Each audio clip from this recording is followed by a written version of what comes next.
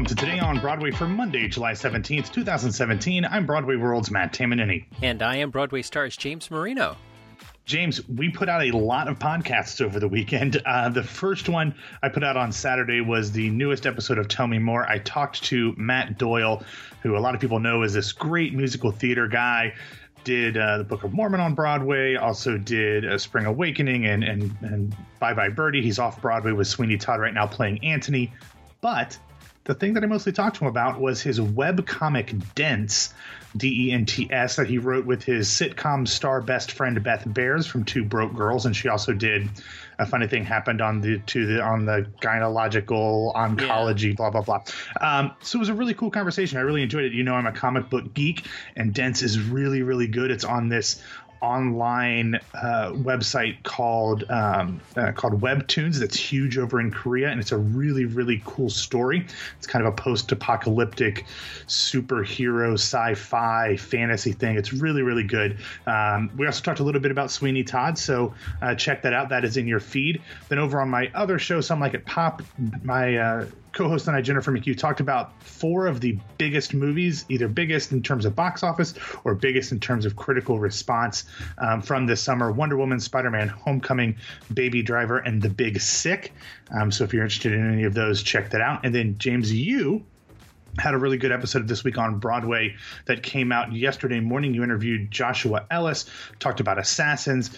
You and Peter gave rave reviews for Pipeline over at Lincoln Center. Tell a little bit of people about who Josh Ellis is and anything else that you guys talked about. So Josh Ellis is a longtime friend of the pod. And you like that? You like that? Yeah. I threw that in there. Well done. Okay. Stealing it from Crooked Media, yeah. If you're going to steal it from anybody, steal it from Crooked. Absolutely. So Josh is a longtime friend of the pod, and he has had quite a career doing many different roles, but he's best probably known for his role as a publicist for many, many shows that we have known and loved, and we talked to him about his experiences there, and he's got his one-man show coming up at the Solo Festival in September, and we wanted to get ahead of the curve there and talk to Josh. He's a very interesting guy, so check out the episode. Yeah. Awesome. So, Matt, I have a question for you. Oh, okay. Are you and I Dents? No, we are not.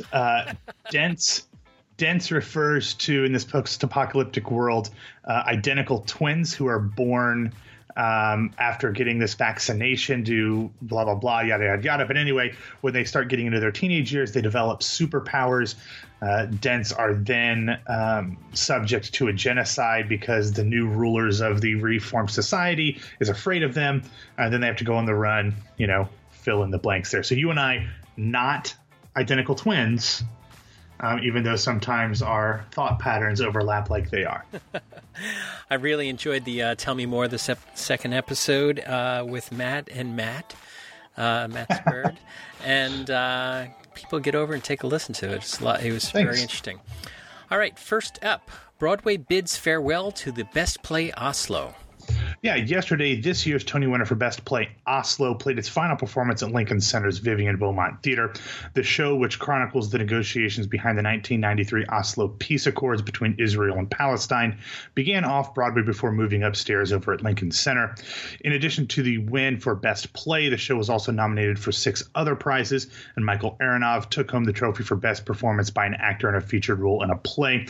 The show was headlined by previous Tony winners Jefferson Mays and Jennifer Ely. James, you saw the show both on and off Broadway, and you particularly enjoyed it off Broadway. You had a few reservations about the move upstairs, but you still really enjoyed it. It is heading to London later this season. So I'm interested, now that you've seen it twice in 2 different venues, what would you predict the prospects for this show moving forward would be? Is it one that we'll see picked up at a lot of regional theaters? Specifically, I'm thinking more professional regional theaters as opposed to community theaters. Or do you think it's maybe perhaps more suited for a film adaptation? What do you think? I think that it's totally geared up for a film adaptation. And I think, as you mentioned, I think every major regional theater is going to do Oslo because it plays well to casting that major regional theaters don't get a chance to cast quote unquote adults, very often. And I think that most people are going to want to take this on.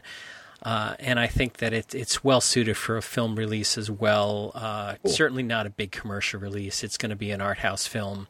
It's going to go to the festivals. It's not going to be a tentpole for any of the major people in it. Keanu Reeves in Oslo. It's not going to happen.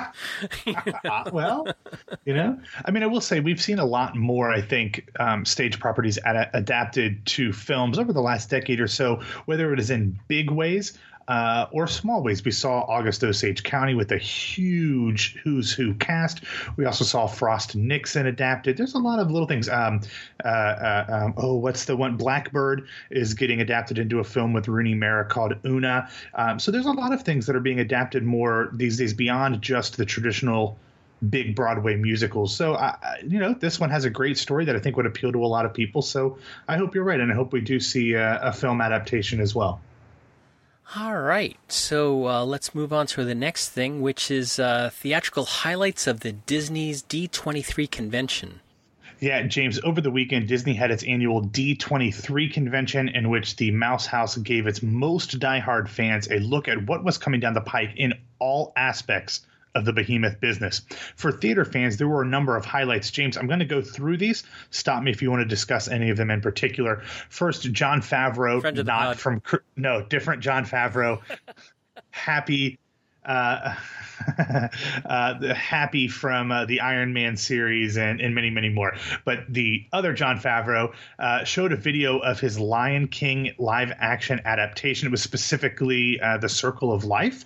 Reports are that it was amazing, and they take all your phones away, so nothing has leaked out from D23 yet. But Disney usually doles those things out in the days and weeks after D23, so keep an eye on that. I've heard it might be dropping tonight, but I don't know if that's true or not. Also, the rumor going around the convention is that Hugh Jackman would be voicing the film's villain Scar, and that was further inflamed when he posted a picture of himself at Disneyland in front of the Walt Disney and Mickey Mouse statue and titled it Partners. So we'll see what happens with that. Also of note, Emily Blunt was on hand to introduce the first teaser for Mary Poppins Returns. It was short, but it's pretty cool, and we'll have a link to that in the show notes at BroadwayRadio.com. And James, despite the rumors of difficulty casting the leads that we talked about last week with Danny Durrani, Disney also announced the stars of their upcoming live-action adaptation of Aladdin. The film will introduce Mina Massoud, a Canadian actor of Egyptian descent, as Aladdin. Princess Jasmine will be Naomi Scott, a British actress of Indian and Ugandan heritage. Most recently, she was seen as the Pink Ranger in the Power Rangers film that came out earlier this year. And as rumored, Will Smith, he's a fresh prince, but not a prince like Aladdin. He will be playing the genie. Disney also announced that they are going to build or reconstruct a new theater on Main Street at Walt Disney World's Magic Kingdom here in Central Florida. It will be specifically used for a musical. They didn't say what musical, but if I had to guess, James, I think we might be seeing some Newsies action there on Main Street. That seems like the perfect place for that show to go in. And with another obvious theater connection, Broadway alums Josh Gad and Kristen Bell were on hand to discuss Frozen 2 and the short film Olaf's Frozen Adventure. There's a bunch of other superhero and Star Wars stuff announced too, James, but not a bad couple of days for the Disney theater Venn diagram fans. I wanted to mention the Emily Blunt and Mary Poppins trailer that was released. Mark Shaman posted on Facebook and Twitter that he was conducting the orchestra at this presentation, and cool. he got a little bit choked up about it. He said it's beautiful, and he really thinks it's going to be enormous. And a D23, what is D23, and what is the significance of 23? I don't know. I used to know. Maybe we can do a quick Google, but it's just a convention that every year Disney has in California where they release everything, trailers, their cast, the calendar for things. They also talked about all the new rides that are going into the different places. There's going to be a new Star Wars themed hotel here in Disney World that you go in. It sounds kind of like Westworld. That's what all the jokes have been. Where you get to put on a Star Wars costume, and there's a story in the hotel itself. I don't remember what D23 specifically stands for. I got it. Okay, tell me. D23 is the official Disney fan club. D is for Disney, 23 is for 1923, the year Walt Disney founded the company. Of course, I should have known. Turn in your Orlando badge. I don't go to the parks because I hate people. All right, so let's move forward into the next thing. Disney is transforming Frozen into an all-new musical. Oh, this is new news. Yeah, well, yeah, kind of is. No, not that it's turning it into a musical. It's that it's kind of becoming its own property separate from the film. Sticking with that Disney and Frozen theme, on Saturday, Playbell's Adam Hetrick posted a Q&A with Disney Theatrical Group President Thomas Schumacher about the film's transition to the stage. And even though it was a fairly short article, there were two things, James, that Schumacher vaguely touched upon that I thought were really interesting. And one of them was this concept that when you look at the film, and this was brought up by the original screenwriter and now the book writer Jennifer Lee, if you look at it, Princess Anna is living in a fairy tale world. Her story and the way she looks at life is very much like a traditional fairy tale. However, Queen Elsa is living in a world that's more based in like mythology and fantasy. And Schumacher said, quote, "These two things have to crash together at the end." So it's interesting that they're not only just kind of looking at taking the story in a new direction, they're really analyzing what the story is to figure out how they're going to proceed forward.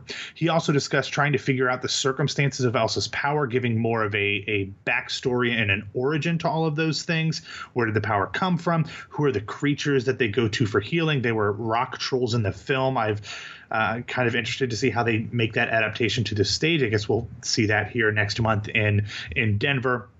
So, James, based on that and some of Schumacher's comments about director Michael Grandage's approach, it seems like we're going to get a more fleshed out version of Frozen, which we kind of knew already because Robert and Kristen Anderson Lopez have talked about adding a lot more songs to the stage adaptation. But it looks like the storytelling is going to be a lot more nuanced than what we saw on film. And I'm really hoping that Grandage and his team give us something more closely aligned with Julie Taymor's approach to The Lion King than what we've seen from The Little Mermaid and Aladdin, which are more kind of the more direct adaptations from screen to stage. So I'm hoping that's what we get. And I'm cautiously optimistic that based on Thomas Schumacher's responses in this Q&A, that's where we're going.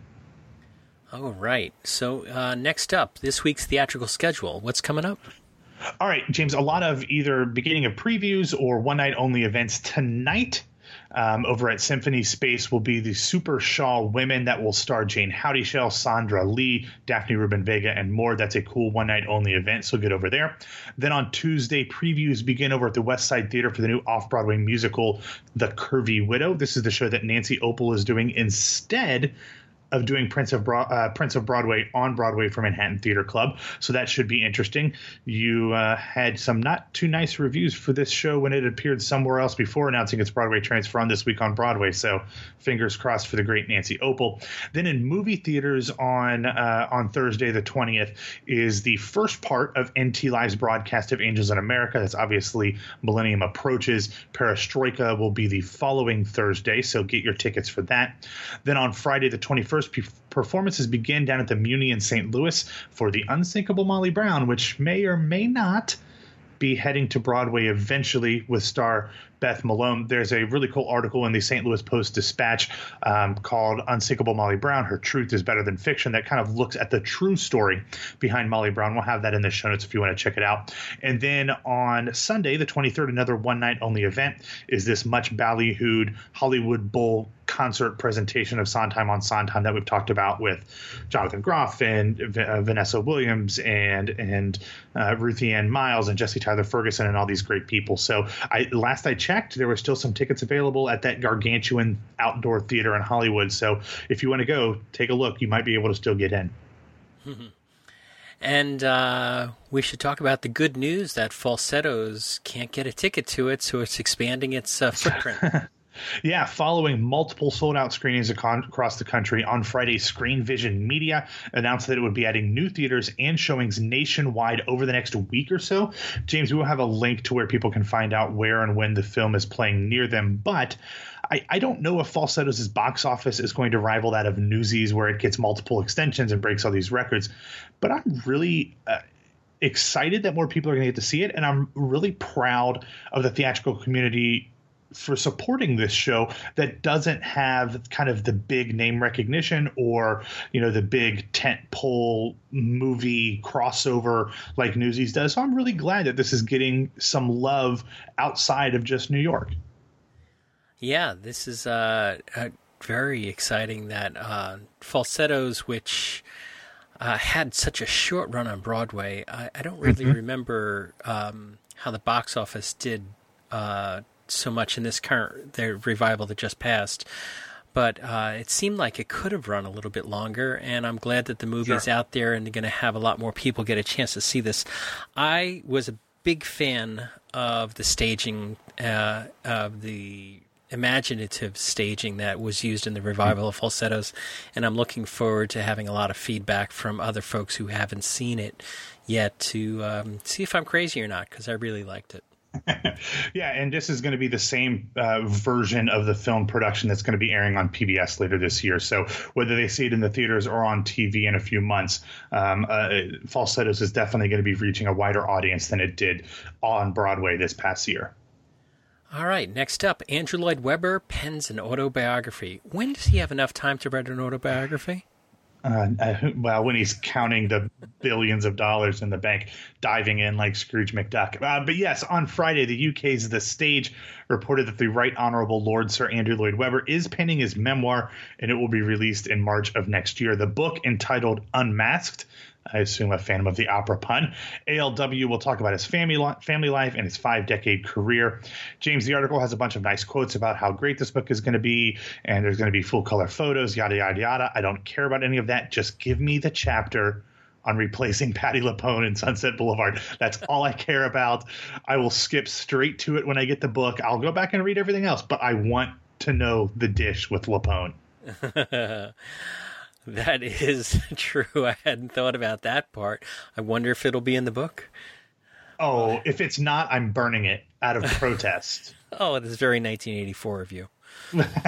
I'll send the picture to Imogen and let her know that I was unhappy with her father's writing work and not including that, because I want to read that and then go back and read the chapter from LuPone's memoir as well to kind of see how those match up. That's true. Okay, next up, Los Angeles Times talks about diversity in casting. Yeah, James, last week, the LA Times entertainment reporter Jessica Gelt wrote a really thoughtful and balanced article about authenticity and representation and casting, both on Broadway and on screen. James, this is a topic that you and I have discussed a lot on this show, and one that I'm very fascinated about, so much so that it will be the focus of a future episode of Tell Me More. But what was really most interesting about Gelt's article to me is that she compassionately laid out the case for providing traditionally marginalized performers opportunities to play roles that weren't specifically written for their demographic, while also being careful not to dismiss the concerns of those that felt maybe by doing this, it's not being true to the original intention of the authors, or that shows like Hamilton might be doing the same thing in reverse and taking away opportunities from people as well. She does a really good job of laying those out without really commenting on them and kind of letting the people she talks to make their comments known.